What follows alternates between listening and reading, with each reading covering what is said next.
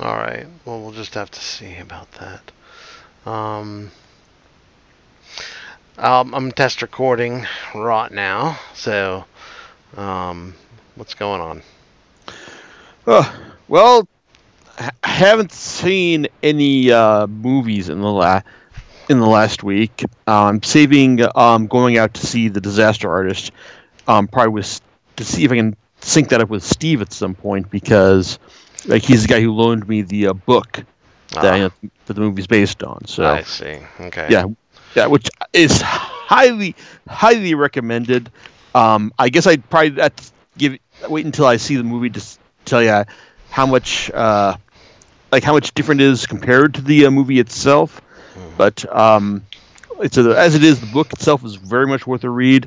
The movie, I've the reviews have been thoroughly positive. In fact, its box office has been, really pretty good compared to like, your average art house limited release. And also, I don't know if you've been watching Keep Up with the Nostalgia Critic, but he apparently gave it a small shout out last week as well. So Okay. All right. Cool.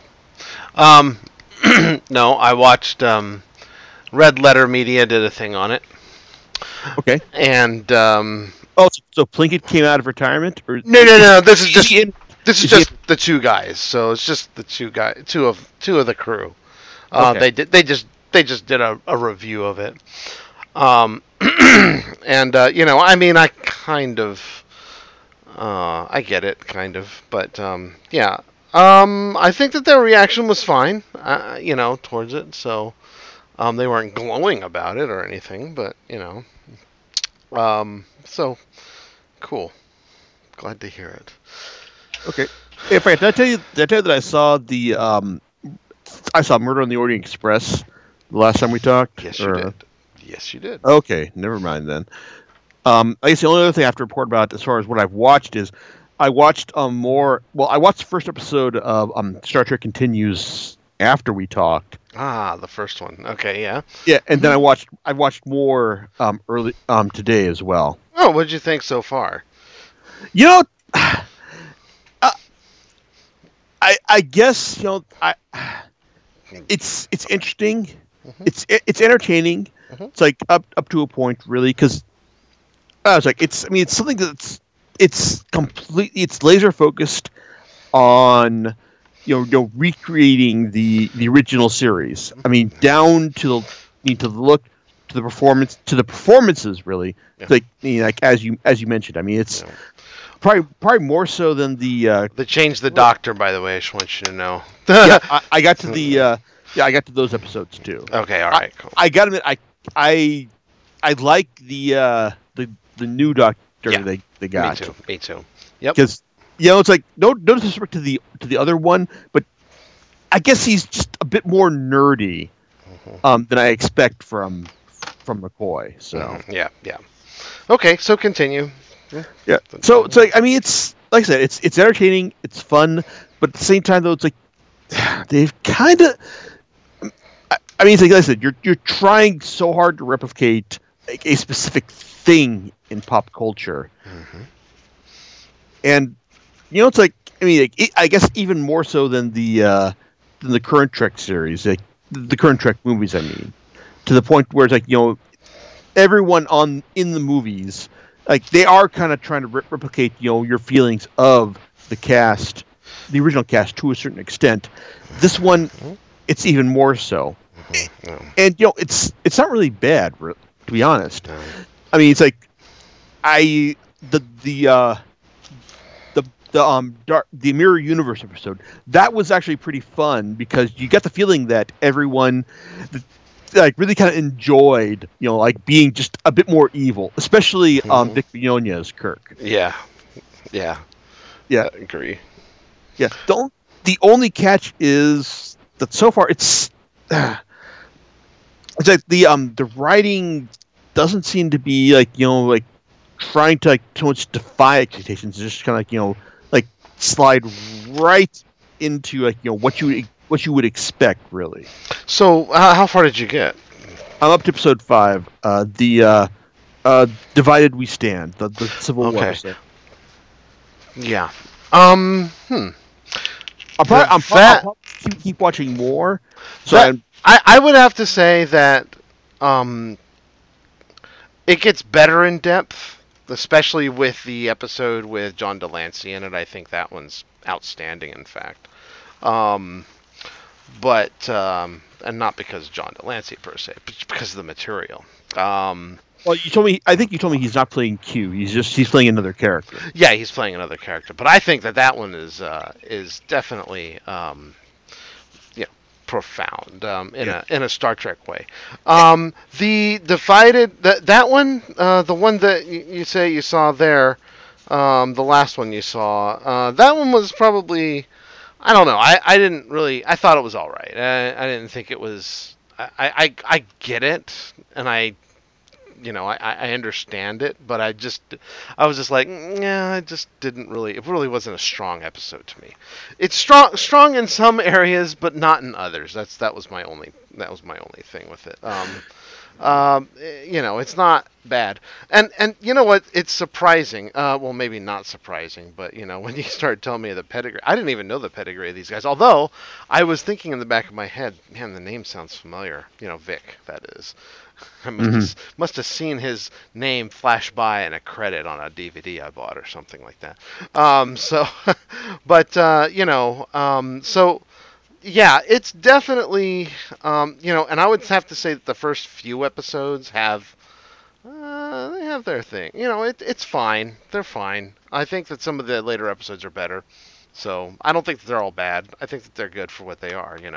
And the production quality. By the way, I'm just gonna say, production quality is insane. I mean, and I know it's like, well, all we had to copy were some weird, 60s sets. But I mean, it's like, I'll agree. I mean, I agree with you there. I mean, it's like the cynic could say, "Oh, yeah," it's technology has finally progressed to the point where, fan productions in 2017 can finally match up to state of the art 60s production value. Yeah. But it's like I said, I mean, the fact that they're able to really consistently nail the look and feel of the series. I mean, that's honestly a pretty impressive accomplishment on their part. Yeah. So I mean, it's not just oh, we're doing this because that's all we've got the budget for. It's like, no, it's like, I mean, it's clear they have a specific aesthetic they're shooting for, and they're clearly able to hit it much more often than not so far. Yeah. One of the more interesting things to me, and just as a classic Star Trek fan, was their use of the soundtrack pieces to pull together the story. And that might sound like, well, okay, well, it's a TV show, they're going to use the same cues, audio cues, right? But I think that they nail that. That's fine, and that's cool. I think it's kind of cool that they do that. I'm not gushing over it. I just think that I was like, wow, that. I've seen other fan productions. I think this one is actually probably one of the best I've seen, including, the other guy. I forget the name of that one. The New Voyages guy. He actually cameoed in the first JJ film. The guy who played the captain for that one. But the thing that did surprise me after watching all the episodes, I think I've finished them all. Yeah, I finished them all. Is that Vic wrote most of them? Mm-hmm. I was like, oh, yeah. It's like wow. he either so far I've noticed that he's either had a hand in either the story or the teleplay. And even in the Divided We Stand episode, he directed that one too. So yeah, so this strikes me as him. I mean, I'm not saying this is a bad thing, but him getting together all of his Rolodex buddies to put this together. And it's I think it works out well. I mean, and I guess the other thing that I've noticed in these episodes I watched so far is that they seem to draw specifically on certain episodes of the original series. You've got the original one, the first one, which has the which has Apollo from the then you've got the Orion slave girl in the second one, then you've got the Mirror Universe in the third, and then you've got okay, I'll admit I had not seen all of the original series episodes. I can only remember small things from what I've seen, because I was probably 8 less younger than 10 when I watched most of these episodes. Mm-hmm. But I imagine most of the women that were referenced in Kirk's coming to terms with his existential guilt were from like episodes of the original series, especially from like Guardian on the Edge of Forever. I mean, that one I recognized, of course. Yeah, Lolani definitely had a message, and Yeah, that and, one, and I thought that was profound. Out of the first 5 that you've watched, I think that was probably the most profound one. yeah, that one I actually I did like, even though like it was like we're drawing on the Green Slave Girl. Yep. Again, but we're actually like giving her an actual story. We're giving her actual motivations, and it's like I like the fact. I mean, I didn't recognize him at first, but I thought. But as soon as the guy started speaking, I'm like, wait, is this Lou Ferrigno? I didn't catch that. Yeah, it's him. Is it? I was is. like, oh gosh, man! I was like, I did not catch that. Wow. Yeah, it's like, and it's like I liked the fact that for the most that when he was introduced, he was presented as being like a pretty genial and friendly kind of guy. I mean, okay, that all goes out the window towards the end of the episode, but just the fact that like you show that, okay, yeah, what he's doing is awful, but just because he's doing that doesn't mean he's an awful person. I mean, that's good moral ambiguity there. I mean, I love the dinner they had with him. Yeah. And when when Scotty calls him out on what he's doing, it's like he just I want to act as an ambassador to your opinions here. So like just throw everything at me. Mm-hmm. So I guess it's like I kind of want that's kind of what I want, more interesting writing like that. I mean, and I guess like as much as I like the seeing everyone act all evil in the Mirror Universe episode, I guess I was especially Vic, because he clearly had fun. It's like being evil Kirk. Yeah. Yeah, it's like I guess it's like just the fact that like that brief moment that Spock had with our Kirk was enough to change his mind and set him on a Force Brigade. What if he he took Kirk's it took our Kirk's ideals and just thought of this is the reason that I want to take over the ship and fight. Not just saying like, hey, like I want to preserve the Empire's ideas, but I just want to get rid of all the short-sighted vision for greed and villainy. It's like the ruthlessness is all cool and all, but what if I just want to just take the longer view in all this, Mm-hmm. So I guess that's like I said, I'm probably next time we talk I'll probably have more to say about these episodes, but well, next time we talk hopefully you'll be here. Oh, let's see, because that's going to be at Christmas time, so I think we should probably shoot for the I mean, like, the next time we talk will be this Saturday if you're coming to my party. Oh. Okay. I might not have anything new to say about this. That's fine. But I will have new stuff to say about The Last Jedi, as I'm sure everyone will. Well, we're gonna see. I bought tickets for the family for 3:45 on Friday, so we're all gonna see it. So there will be no excuses from my half of the conversation. So I will have it all watched up and ready to go. Yeah, our family is definitely going to see it as well. So my mom is on board with with Star Wars as well, especially since she did like The Force Awakens. She really liked The Force Awakens. She enjoyed Rogue One, and I just asked them at dinner. I just as a one of those like car commercial promos for Last Jedi was airing. I said, "Yeah, we're going to see this on Friday, right?" It's like, "Oh yeah." So yeah, so I'm going to stick with my theory that Rey is a Solo. Okay. It's like, I could be wrong. I don't know. It's my gamble. That's no, it's like that seems like the right kind of swerve if everyone is like expecting her to be like like Luke's son, which to be honest, like I wouldn't be too surprised by that. But it's like I I think that's the kind of swerve that like would make sense. Just to trip everyone up. Yep. I could be wrong. I'm fine being wrong. But yeah. So yeah, that's. I'm not gonna expound my reasons, but I think that there's enough. I think evidence for it. So, which there's some. Yeah, we'll see. I think that the theory that it's Solo's daughter, I mean, not Solo's daughter, but I'm sorry, that's the one I believe in, but it's Skywalker's daughter, was a theory that I was willing to entertain originally, but I backed away from a while back, so. It does seem a bit obvious. Yeah, it's you're just throwing it out. So, and if it is, then it's fine. I don't care. But I'm like, wow, that seems really weird. There's a lot of weirdness. And then JJ may have thrown in. Is it JJ, right? Yeah, JJ did this first movie. He may have thrown in some flash forwards for us or flashbacks for us, for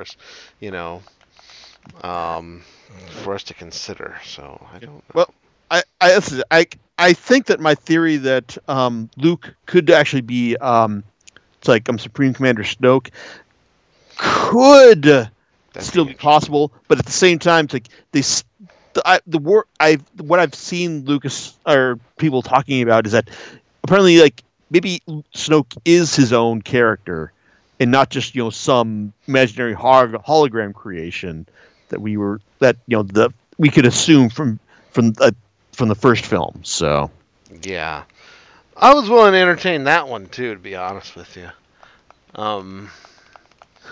Yeah, it's it just seems like the kind of out of left field twist that could work, but I guess if I would like to think that if it was evident to us, then Rian Johnson, the director, would have thought that okay, we've got to consider something else. So. Mm-hmm. Yep. So, what else? Okay, so I got my second Switch game. Okay. On Friday. Okay. Or not this Friday. Week ago last Friday. Xenoblade. Yes. It's even if I didn't tell you this before, I'm sure you probably would have guessed. Yes. I have it as well, but I haven't really cracked it, to be honest with you. I do want to play it, though. It looks great. I was able to... I bought it for myself. I pre-ordered it, so it just showed up magically here. And then I also ordered it in GameFly for the kids. I don't know why I did that, but whatever. Well, I guess if they like it, then they've got the. I think that was the deal. I wanted him to try it out, and he likes it so far. So.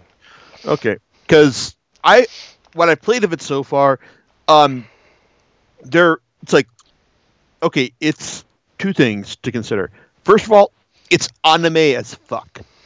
I mean, it's even more so than the original game, because the second game was a slight twist towards more actual hard science fiction, if only because it seemed to take place in an extrapolation of our universe as opposed to just some fantasy universe. This one, like I said, there's lots more anime style storytelling to the world and to the characters. And I'm not saying that's a bad thing, but I'm just saying that's how this particular game is rolling so far. So, and I do like the fact that it's setting up stuff that there's some parts in the story that after you get to support, you realize when they start extrapolating out its backstory, you realize, wait a second, this probably isn't how it actually played out. When are we going to learn how it actually did?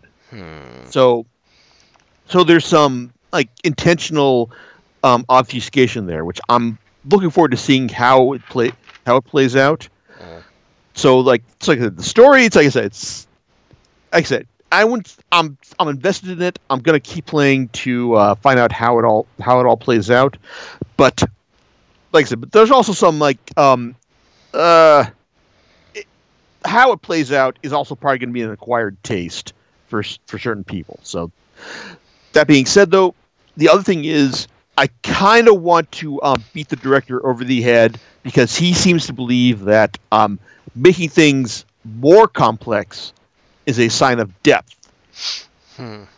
So it's kind of like there was a time last week when I felt that the combat was really, really grindy to the point where it should not take me this long to beat the shit out of a random monster.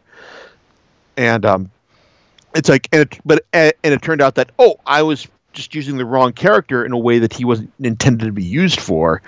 But now it's like I've got a better handle on the on the combat. But at the same time, though, it just kind of feels like, it's like combat doesn't feel quite as snappy as it did back in compared to the original Xenoblade and also Xenoblade Chronicles X. So there's that, and because there's this one seems to okay, while I mean the first one, Xenoblade Chronicles, did a good job of just like automating a lot of the of the basics of combat, and then letting you for the harder monsters to choose which combat techs were employed in order to beat them down at a certain point. I think that worked pretty well.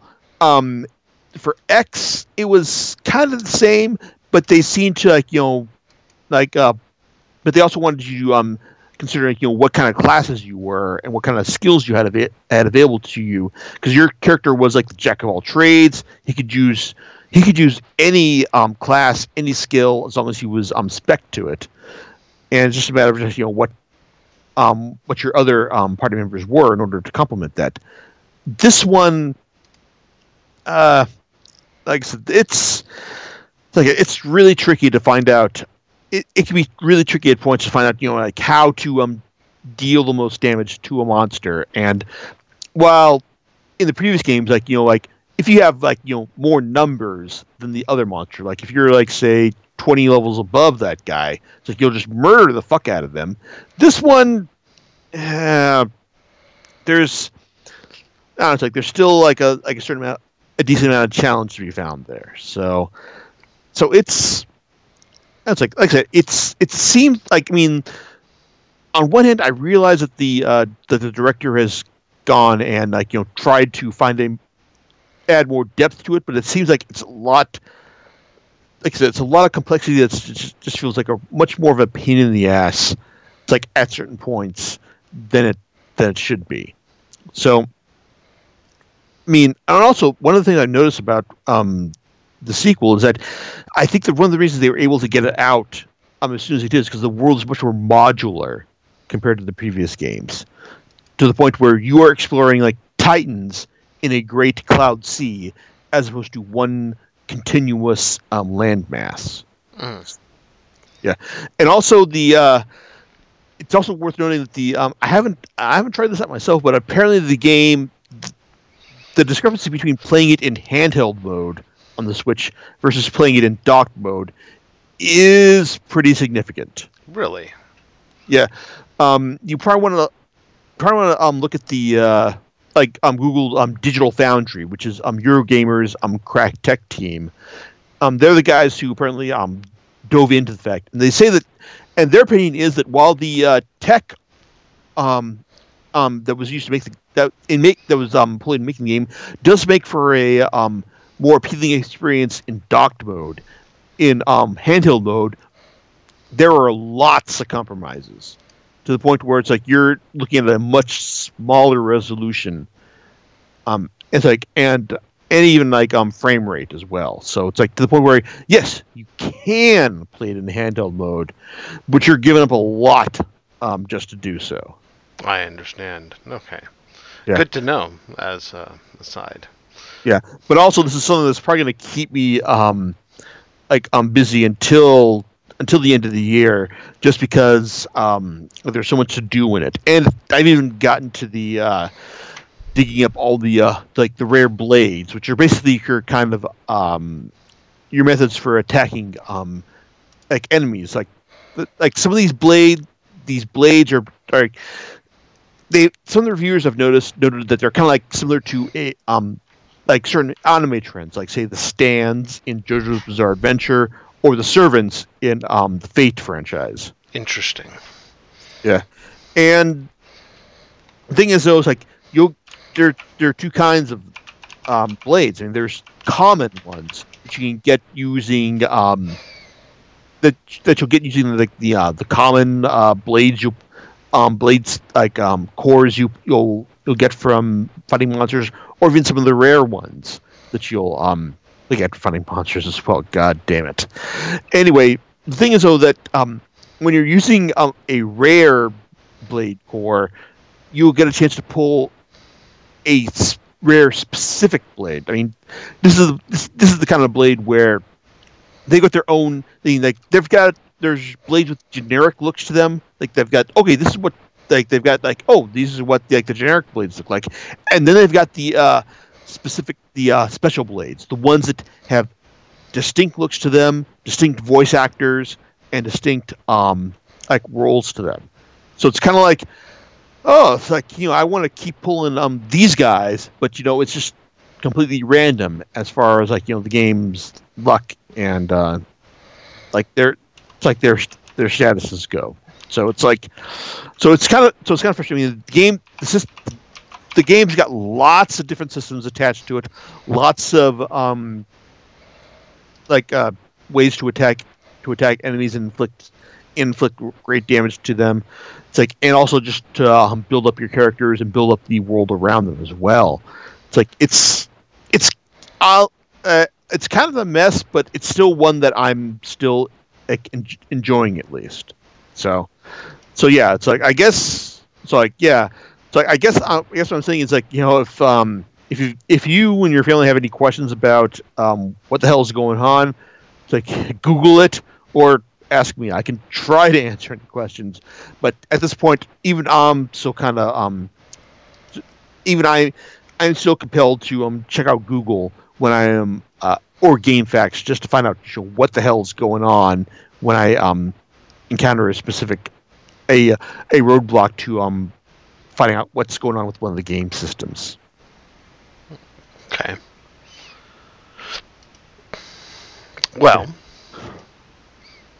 I noted everything. Yeah.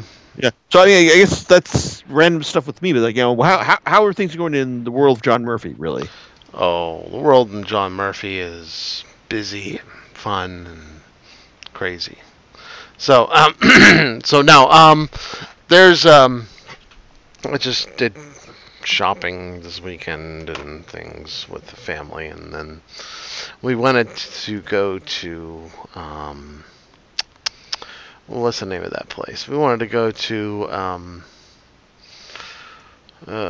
Knott's Merry Farm, but that was a mistake. It sounds like Knott's Christmas celebration. Yeah, that's exactly what it is, and it's pretty cool.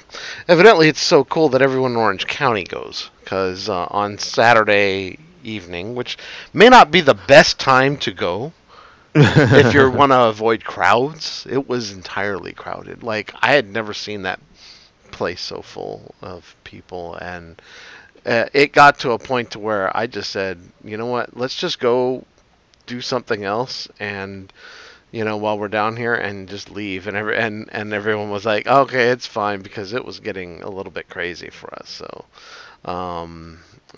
but it's all right. It was not a wasted trip. So, let's see here. It's no Knott's Scary Farm. Is what you're saying. Yeah. Yep. Oh, and I do have some other news. So other news is, I of course watched the last episodes of Discovery, before their hiatus or whatever. And I'm still not impressed. I mean, I don't know why I still watch the show. I guess I'll continue to watch and. Well, I guess if you've got a subscription to CBS All Access, I guess I don't have a subscription to CBS All Access. You're watching it through Netflix proxy. Yes, right? I am watching it. Yes, I am watching it using my my box here. So yes, absolutely. But here's the thing. So, um, that's that. The Orville, though, because I don't want to talk about that anymore. I'll say this. I'll just say that I will. Uh, I think it's. I don't even think it has potential, to be honest with you. I mean, just so many things just reek of like Wait, are we talking about like Discovery. Okay, So okay. Discovery, and you'll probably hear me bitch about this on Saturday to Sebastian, but I don't like Alex Kurtzman that much, and I can see his fingerprints on this show. I mean, I just I believe I mentioned this to you so about how like I doubt that Alex Kurtzman is like the kind of guy to like to make Star Trek great again, for lack of a better term. ooh, yeah. So yeah. No, he's not. And when he does it, he at least I think with J.J. Abrams in the movies, at least that first Abrams movie. is nothing if he's a great filmmaker. He's probably not a very original filmmaker, Hmm. but he knows how to make old stuff entertaining, if Hmm. nothing else. Yeah. Um. The problem is And like someone like Kurtzman is the guy who's supplying him with all this old stuff. So please continue. I'm sorry. yeah, no, you're fine because I mean, I know what he's going for in those movies, and I didn't care. It was sort of, well, I kind of cared. I mean, I thought that the execution, I thought that not the execution, but just like rehashing things in the second movie, the Into Darkness movie, was just it just didn't it didn't sit well with me because I'm just like, this is not great at all. I enjoyed the first movie. The second one, I enjoyed the third movie the best out of the three. So You and me both. I was just like, yeah, that's fine. I like that. That's good to go. But yeah, when Kurtzman does, Kurtzman's treatment of this series is almost like, like let me like it's like the hipster version of Star Trek, and I hate it for that reason. It's like, okay, come on.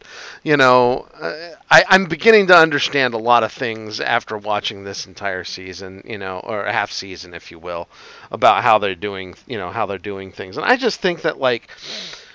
And my argument is that Star Trek, not the movies per se, although I enjoy the movies, I'm talking about television, Star Trek television.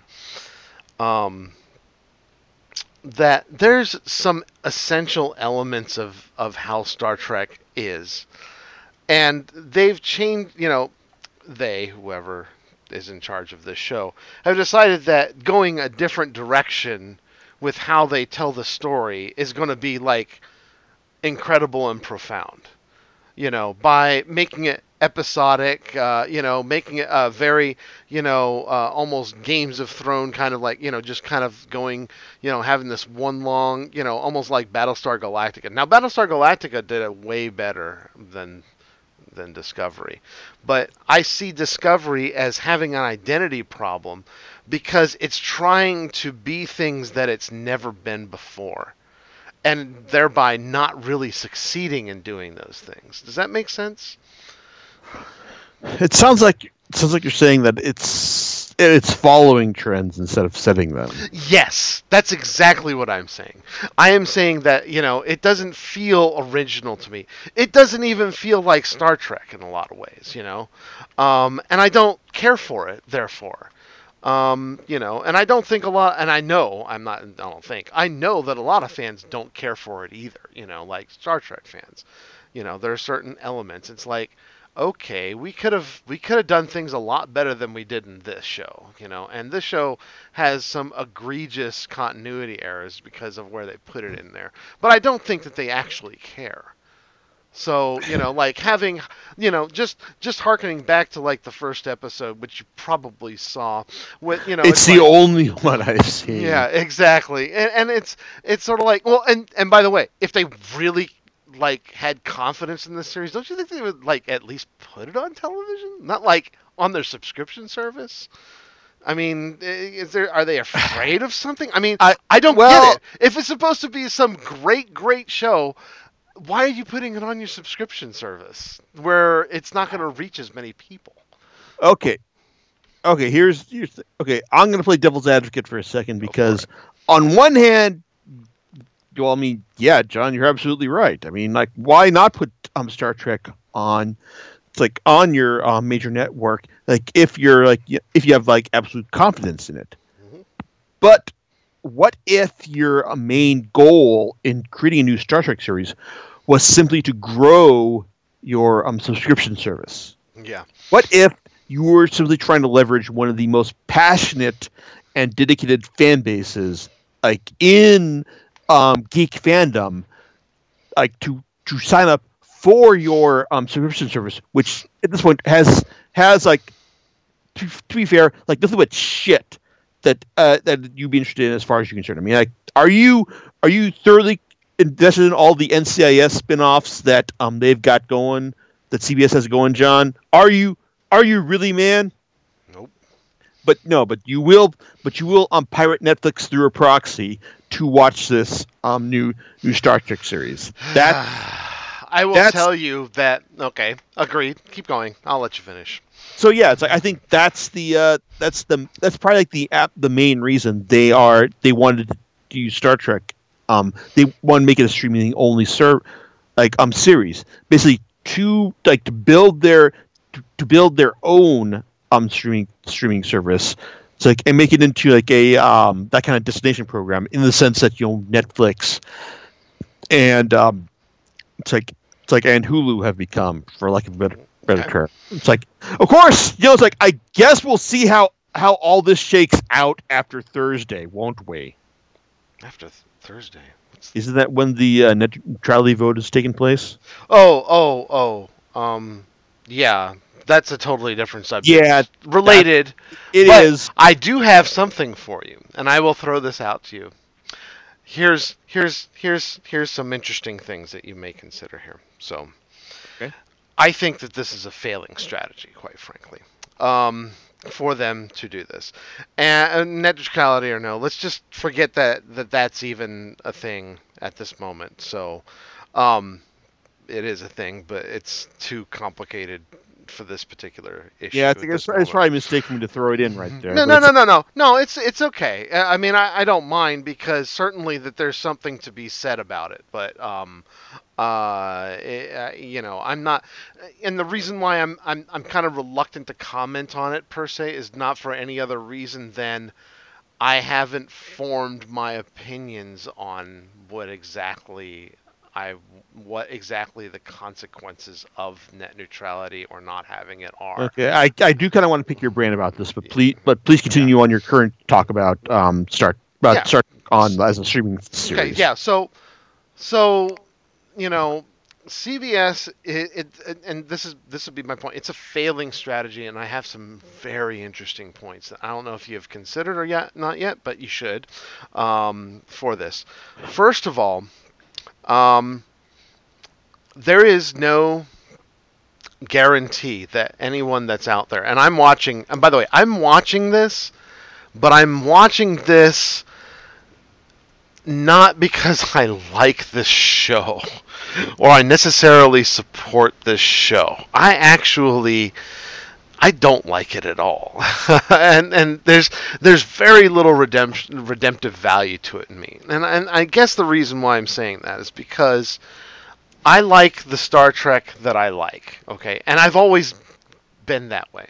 Remember, I was telling you about like, okay, I'd rank the series kind of in this order. I'd say the original series, and then like Deep Space Nine, and then Next Gen, and then I think Voyager and Enterprise can like tie each other for like. Actually, I probably think Enterprise has some episodes that are better that make it slightly more redeeming than Voyager. Enterprise has, as I understand, has that season and a half at the end where Yeah, things got really good. yeah, and I'll have to say there is some interesting stuff in Enterprise. Not my favorite series. But I have never hesitated to stop watching a show because I just simply don't like it. I did this with Voyager and Enterprise. I literally stopped watching those shows. The reason why I am watching this show is because not because I'm particularly like interested in it as a show. Right now, I mean, it hasn't hooked me at all. I'm not watching it for that reason. I'm not watching it because I think that, oh, it's going to get better. I actually don't think it's going to get better at this point. And whether or not they can gauge success based on subscriptions to a service, which they don't, there are a lot of people who canceled. There's some interesting scuttlebutt going on about that, but it's obscured at this point. The only thing that I was actually happy to hear is that Nielsen is actually developing, is incorporating things. They're now beginning to incorporate online streamings into their numbers now. And that to me is more profound because it would actually tell me and tell us what exactly the hell is going on with these shows. Mm-hmm. And I'm not just referring to Star Trek Discovery. I'm referring to anything that is streamed, right? So there's that. Now, here's part two. Part two, which has a somewhat relation to it, but not really, is the selling of 21st Century Fox. Oh, okay. I'm gonna open this up a little bit here, because here's some things I understand about it. Number one, and I'll be wrong, but I don't think I'm wrong here. And I actually had this. I actually had this talk with Myron the other day. Number one, Disney / Marvel wins no matter who buys that show when it comes to those properties, the Fantastic Four and the X-Men. Absolutely, yes. There is, and the reason why, because let's say, I don't know, whoever else was bidding for it. I don't even know who else was bidding for it, but it was in the news, it was in the Wall Street Journal and things like that.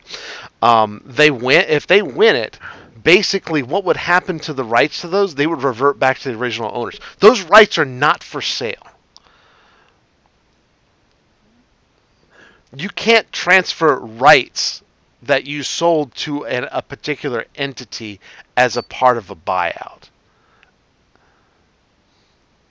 That would be interesting, but at the same time, you're saying legally, that Disney, since Disney bought Marvel, those rights would revert back to Marvel, so Disney would still own them anyway. Correct. Yeah. So this deal is not, and everything I've read, almost everything I've read, talks about how awesome it will be for if Disney gets this, then they'll be able to pull all these titles back. That's not the reason why Disney's buying this. I just want to make this crystal clear, and it hasn't been talked. They're not. That's nice to have. Disney doesn't actually need that to be successful. No, they don't. That's for sure. Yeah. I mean, it's like I can see with that, with all the talk about, with Disney, with Marvel's the current story Marvel is telling in their cinematic films coming to an end with these next two Avengers films being the end.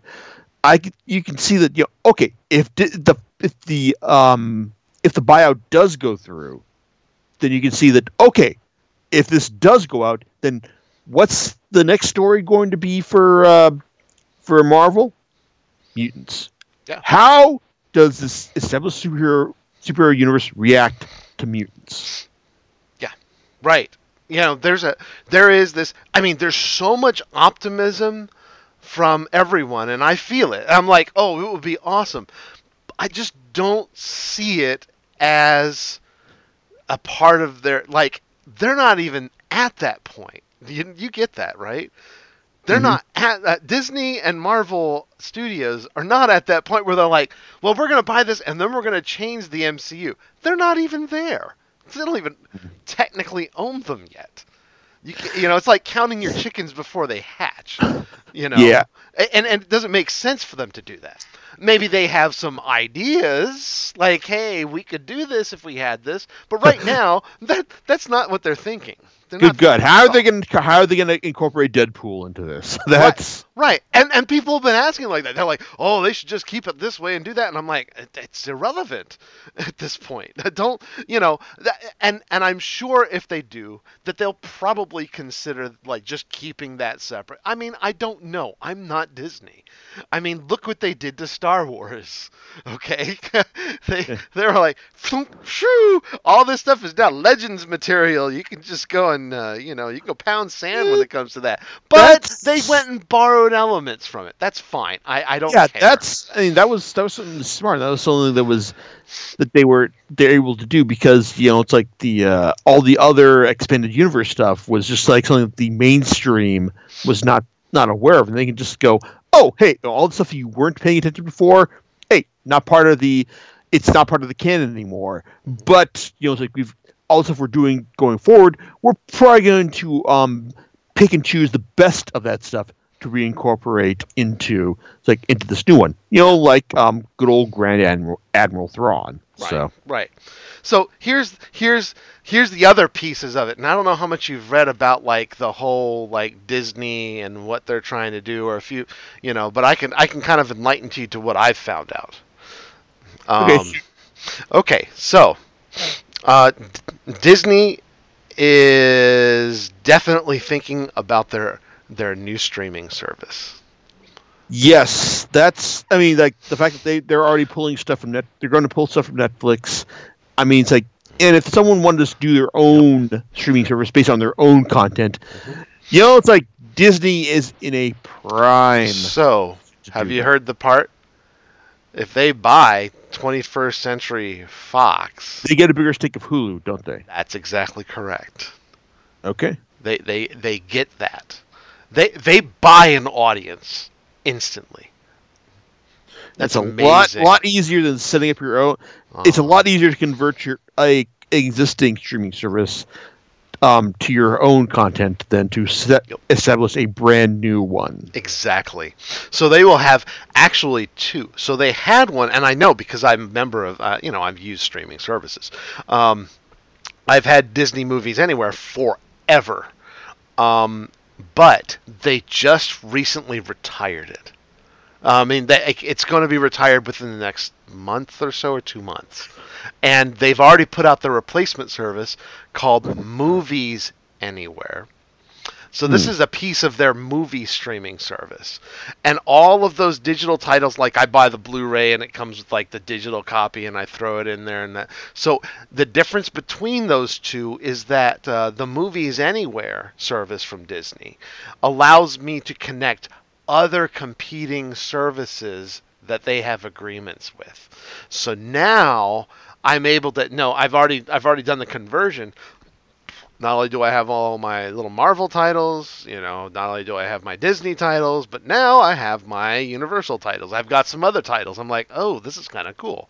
So now I don't have to go to too many places to watch all of these, these license, the what do you call it, the digital copies of. They're all in there now, pretty much. And I've linked them all together, so that's cool. So add that plus Hulu. Disney's looking at a pretty interesting strategy when it comes to streaming. Yeah, it's like it just comes down to the fact that Disney has, kind of like how Nintendo, Nintendo by itself can put out a like a series of games that are absolutely worth owning. Just picking up a new system just to play these games. Like Disney has like this entire library that whatever streaming service they decide on, it's gonna be worth picking up because it's like and I've seen people say that this is gonna they're gonna be a lot really lazy after this point, and that could happen absolutely, but I don't know. I like to think that Disney is just ruthless enough to realize no. It's like until we own everything, like if we have 100% of all the eyeballs, we're going to put out superior entertaining material until that happens. Yep. They are really vying for the space. And I'm sorry, CBS All Access will, will just not be a place, that you would want to go. CBS All Access, quite honestly, feels like a late comer to the game. Oh, but fuck you, man. It's got all the NCS I could want. Yeah. Yeah. That's right. Yeah, Beach. Because basically, everybody just wants that, and that's our number one selling point. Ooh. So anyway, yeah. Oh man, it's got Scott Bakula in NCIS New Orleans and Enterprise. So fuck you, man. Yeah, there you go. But see, it's just I don't see it, and so I think you throw it all together and you add it together. It's like, well, if people are gonna have pay for service. By the way, I pay for Hulu without the ads, and I prefer it that way. It's a perfectly fine service that way. Yeah, I get to watch the episode of the Orville that I just saw, a day after a broadcast. I don't care. It's fine.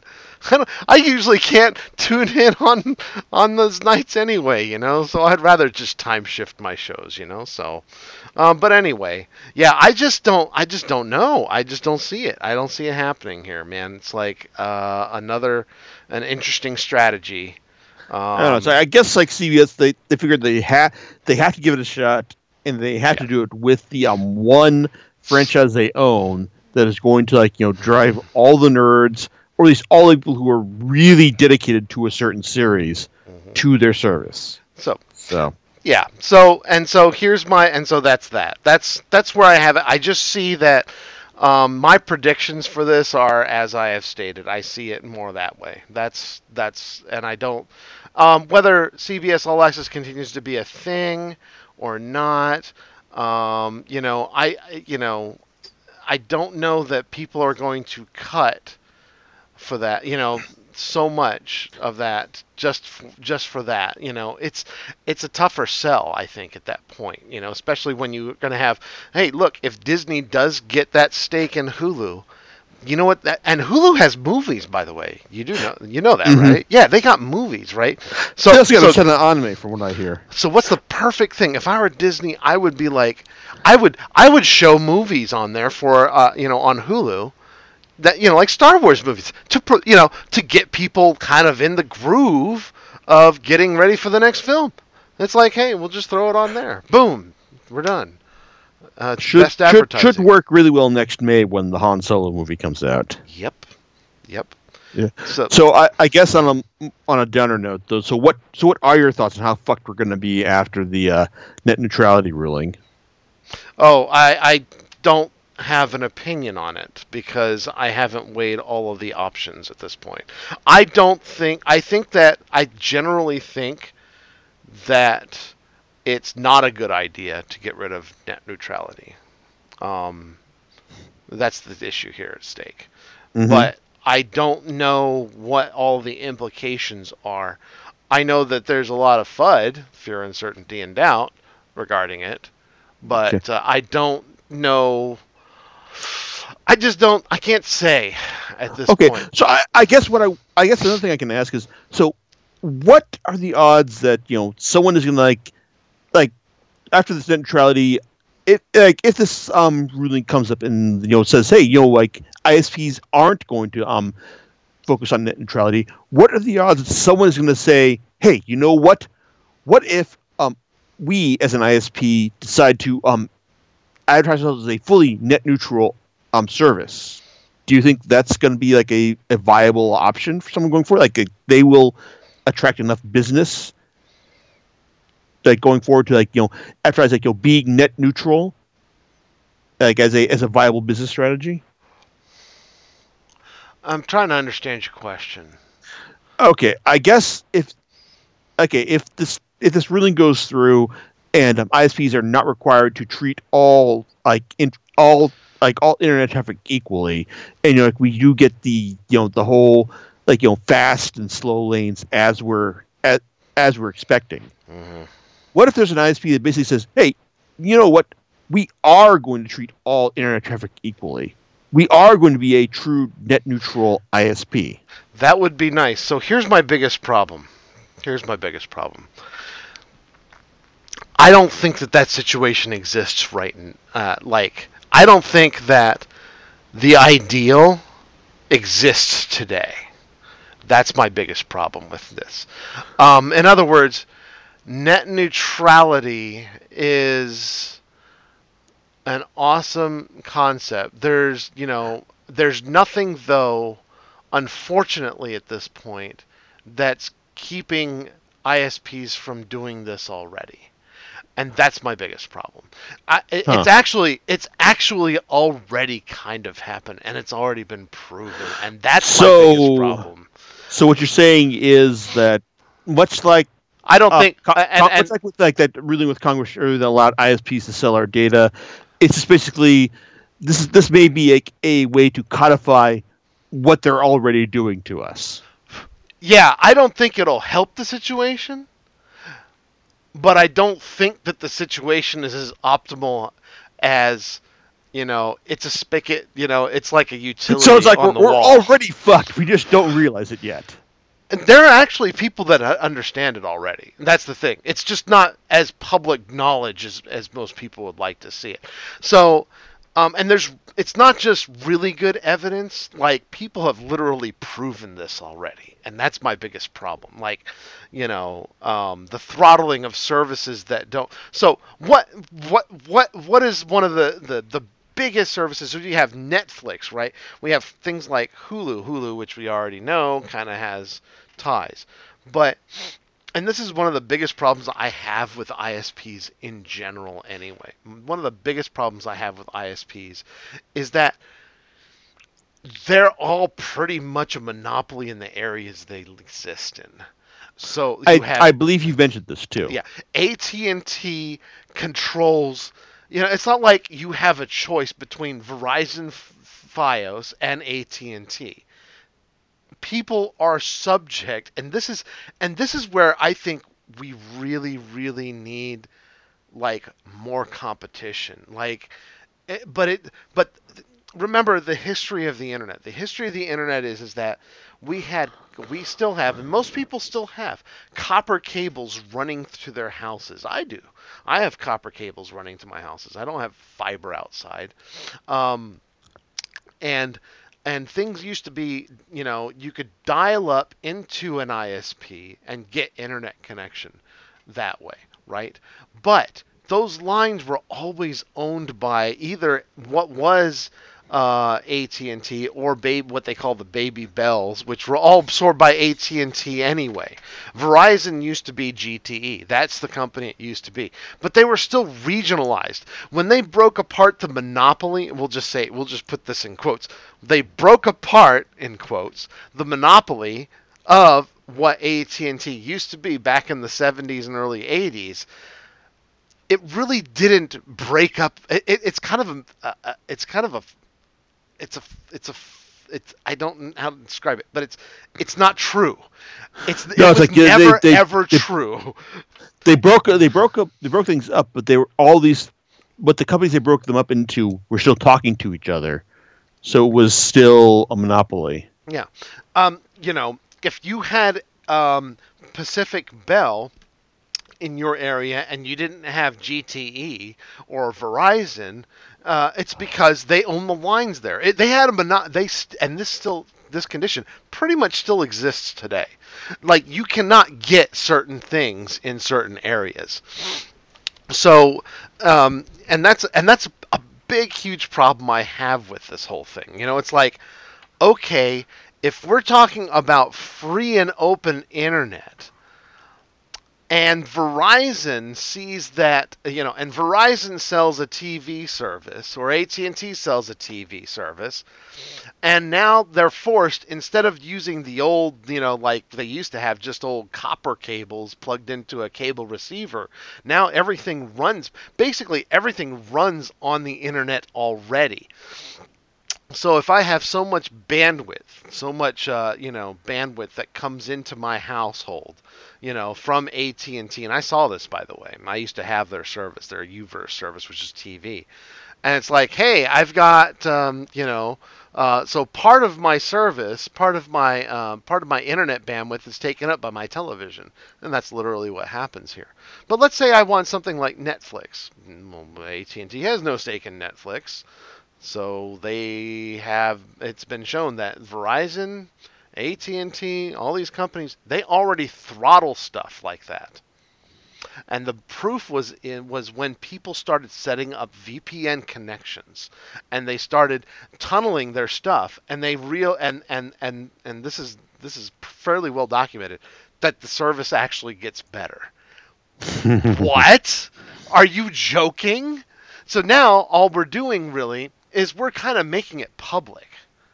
That's what this is. We're getting rid of net neutrality. It's kind of making it public in a way. So, and by the way, do I agree with the concept that we should have like that the internet should be treated as a utility, that where it's completely open and everything? Yes, I absolutely believe it.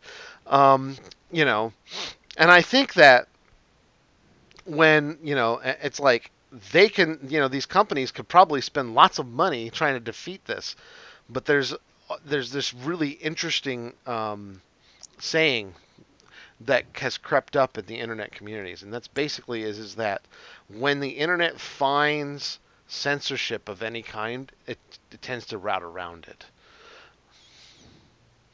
What tends to rally around censorship? Route. Route In other around. words, route around it. Yes, this is the case. This has always been the case with the internet.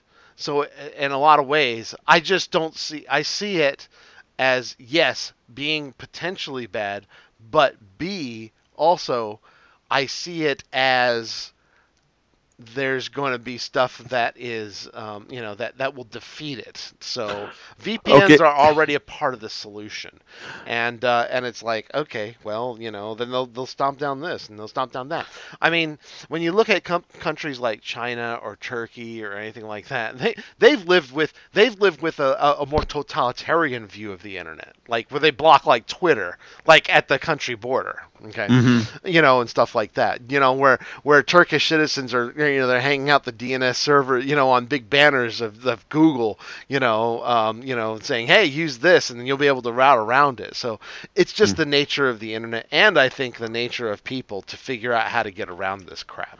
So Okay, I if think that happens, okay, in that case, like I'll have to put you in touch with my dad to find out how if things do get bad enough to like how to make sure their Netflix subscription still remains viable, because they're probably watching The Crown like as we're talking right now. yeah. So that's my 2 cents right there, and I don't think it's good.